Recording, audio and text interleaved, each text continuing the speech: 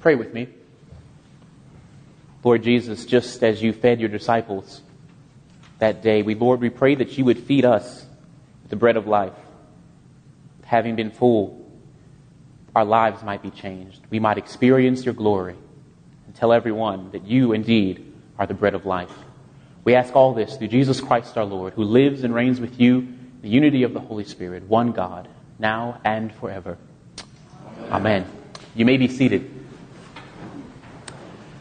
So have I told you about the story of a soldier who, in order to get out of going to war, became a pastor? Have I told you that one before? You see, as a chaplain, we hear all kinds of things, and anytime it's near a time for deployment, we get all kinds of crazy things. People have issues that prevent them from going to war. This particular soldier, he said that he couldn't go to war because the Lord had called him to be a pastor. Now, if I'm going to be honest with you, I've got to admit up front that soldier was me. That soldier indeed was me. I was headed down to get ready to deploy and go to Kuwait. I was in seminary at the time, and I was a young enlisted soldier, a military police officer, and getting ready to go. But because I was ordained and in seminary, I was not allowed to go. And so my friends, I got back on the plane, and my friends thought I was back home because I was afraid to go to war. But indeed, I was back home because the Lord had called me to be a pastor. And good thing I was there, though, because it wasn't long after I got back to the base there in Virginia Beach where I was stationed that I got a phone call from my first sergeant. He called me and he said, "Hey, I need you to come to the hospital time now. Beat feet, get here." I said, "Hey, Top, what's going on?" "First Sergeant, what's going on?" He said, "Your platoon sergeant, his son Kainoa was hit by a car. We need you to go and minister to the family." After all, I was the only ordained person still in the company. The real chaplain had already left and gone downrange with the soldiers. So it was just me. And so I get to the hospital room, and in that hospital room, there was not much to be said. Parents needed to be comforted and prayers needed to be prayed, but there wasn't much outside of that to do. I was sitting there, and really all I could provide was the ministry of presence. There was nothing magical that I could say that was going to change the situation, I thought. So I sat, I listened, I prayed. I did what pastors do. Right before I got ready to leave, I grabbed their hands. And I remember praying for them, not that the Lord would help them get through this situation, though I believe He did, and absolutely that was part of the prayer. But more importantly, I began to pray that these people who I was ministering to, my platoon sergeant and his wife, that they would come to know Jesus Christ. That they would come to know Jesus Christ in the midst of all of this. That somehow, some way, they would experience the love of Christ. That they would experience the reality of Christ and be drawn to Him. You see, my platoon sergeant, he was a Buddhist, and his wife was a lapsed Catholic. So I thought it was very fitting that an Anglican priest came in there and tried to tie it all together. This is what's happening in our gospel, in our letter that Paul is writing to the Ephesians. If you have your Bibles, your bulletins, I ask you to open in your bulletins or in your Bibles to Paul's letter to the Ephesians, the third chapter.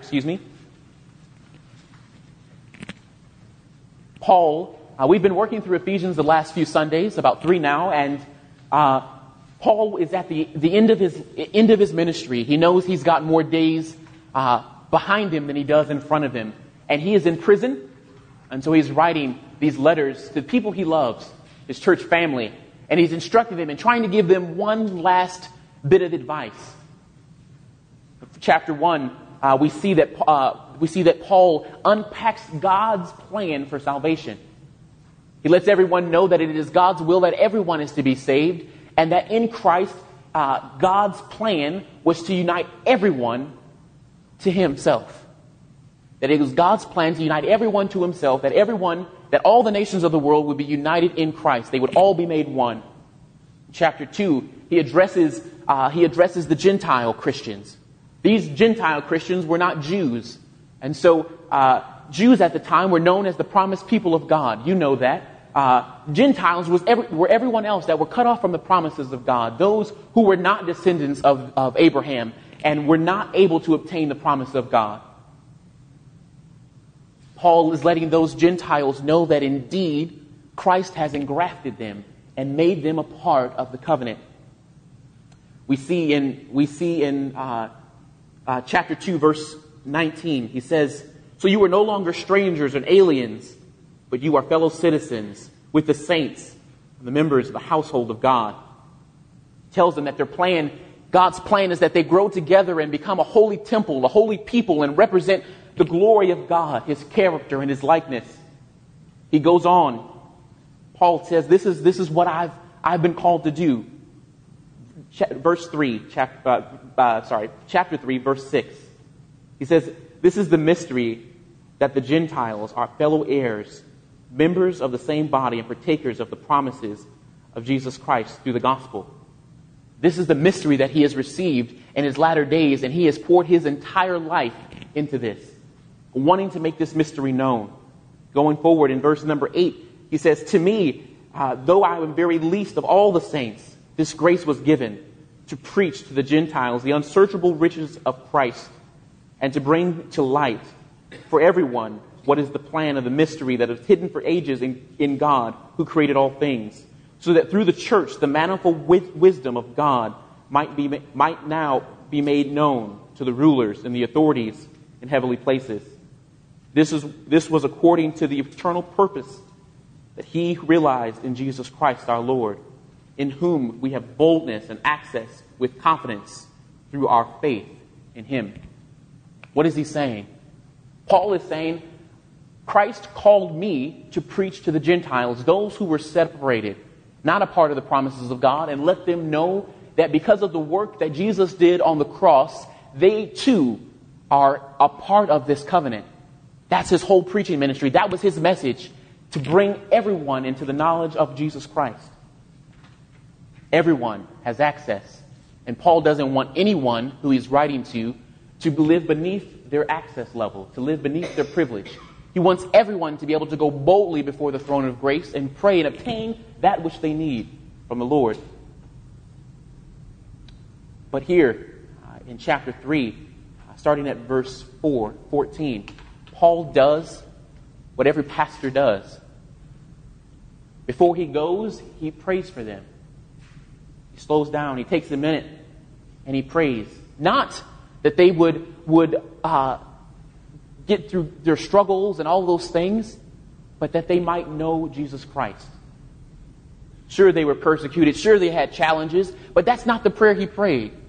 He prays that they might know Jesus Christ. He says in verse 14, "For this reason I bow my knee before the Father, from whom every family in heaven and on earth is named, that according to the riches of His glory He might grant you to be strengthened with power through His Spirit in your inner being." Why? Why do they need strength? Why do they need strength? So that Christ may dwell in their hearts, number one. And number two, that they may have strength to comprehend with all the saints what is the breadth, the length, the height, the depth, and to know the love of Christ that surpasses knowledge, that they may be filled with all the fullness of God. You see, Paul recognizes that if they're going to know Christ and if they're going to know who He is, they can't get that through natural knowledge, but they need their faith strengthened. And having the eyes of their faith enlightened, they would see God. And that having the strength to see God and to see Him as He is, they might begin to know who He is. They might understand that Jesus Christ, being fully God and fully man, died for them. He is the Theanthropos, the God-man, so much God, so much man, that He died after being beaten all night long. So much God that He got Himself up by His own power. This is who Paul wants them to know. This Jesus through whom they have access to the Father.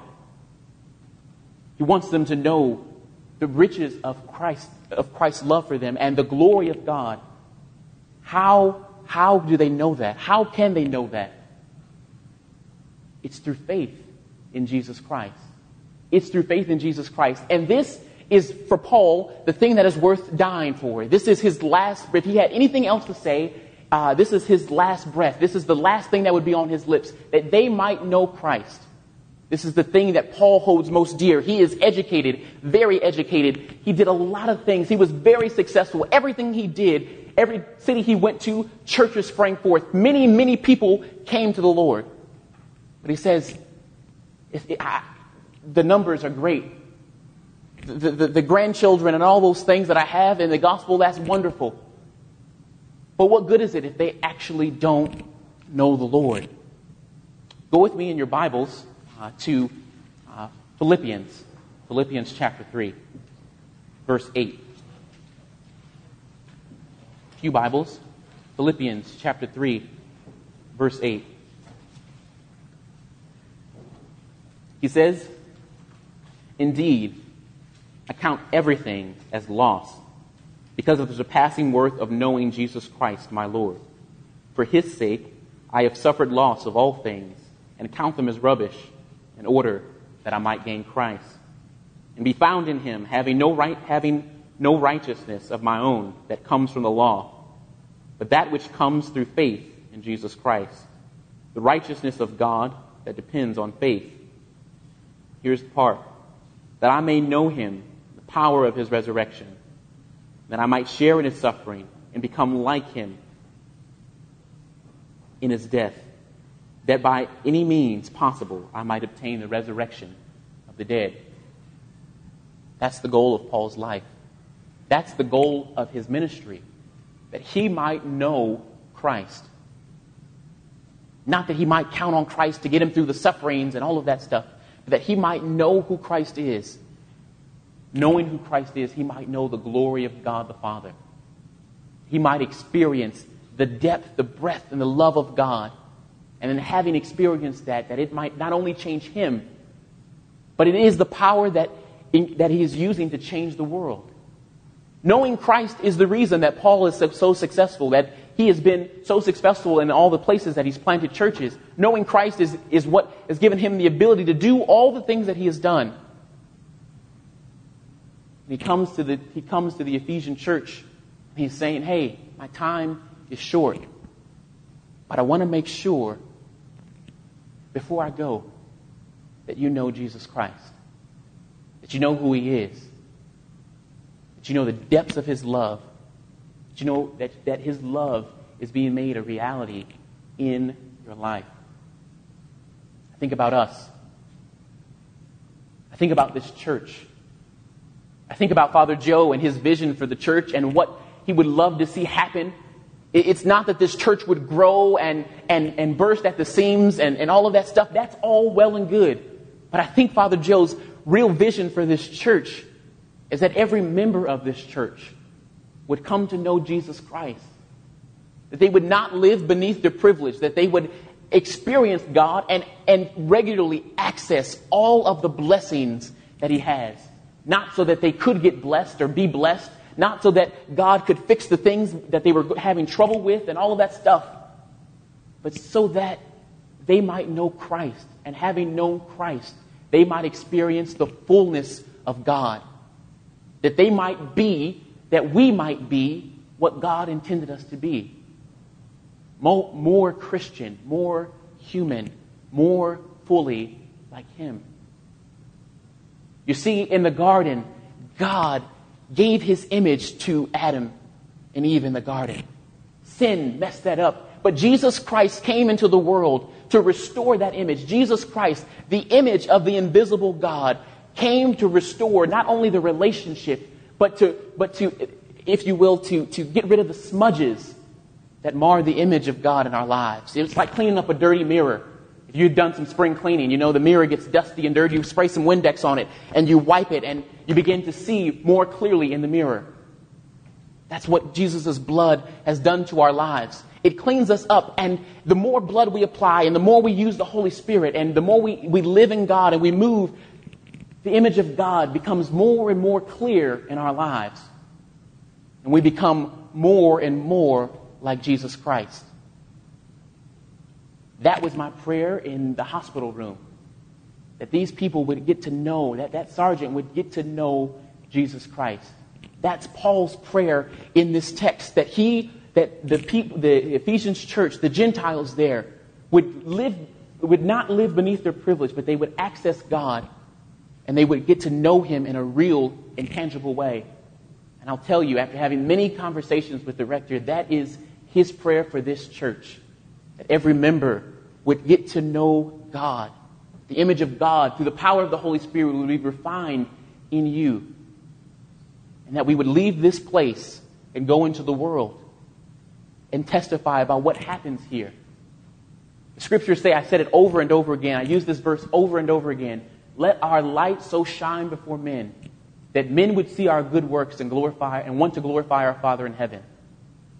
That's what Paul is praying here. That we would be refined, that we would come to the knowledge of Jesus Christ, that through the power of the Holy Spirit, we would be refined and cleaned up. The image of God would be revealed in us, so that way when we leave this church, men and women, boys and girls, would see the light of Christ shining in us and be drawn to Him. You see, this fulfills the mission of God. Paul says in chapter 1 that it is God's will that everyone would be saved. And this is where we participate in it. Through our good works, yes. Through our witnessing, yes. But more than people see our good works, more than people hear our messages of witnessing and preaching and evangelizing and knocking on doors, more people are paying attention to the way you live your life. St. Paul says our lives are living epistles read by all men. I said this again last week, and I think it's worth repeating. Our lives are living epistles read by all men. When someone opens up the pages of your life, of my life, Father Joe's life, what will they read? Paul is saying, I hope that they read that you know Jesus Christ. That your bibliography, your biographical information and all that stuff is wonderful. But I hope at the end of the day, the thesis of your life, the thesis of what we found in those pages will testify that you know Jesus Christ. Having known Jesus Christ, you participated with God and made Jesus Christ known throughout all the world. I pray that is a reality in our lives. Not only that we know Christ, but that through knowing Christ, we might experience His love. And having experienced His love, we would share His love and the knowledge of His Son with everyone. In the name of the Father, the Son, and the Holy Spirit. Amen.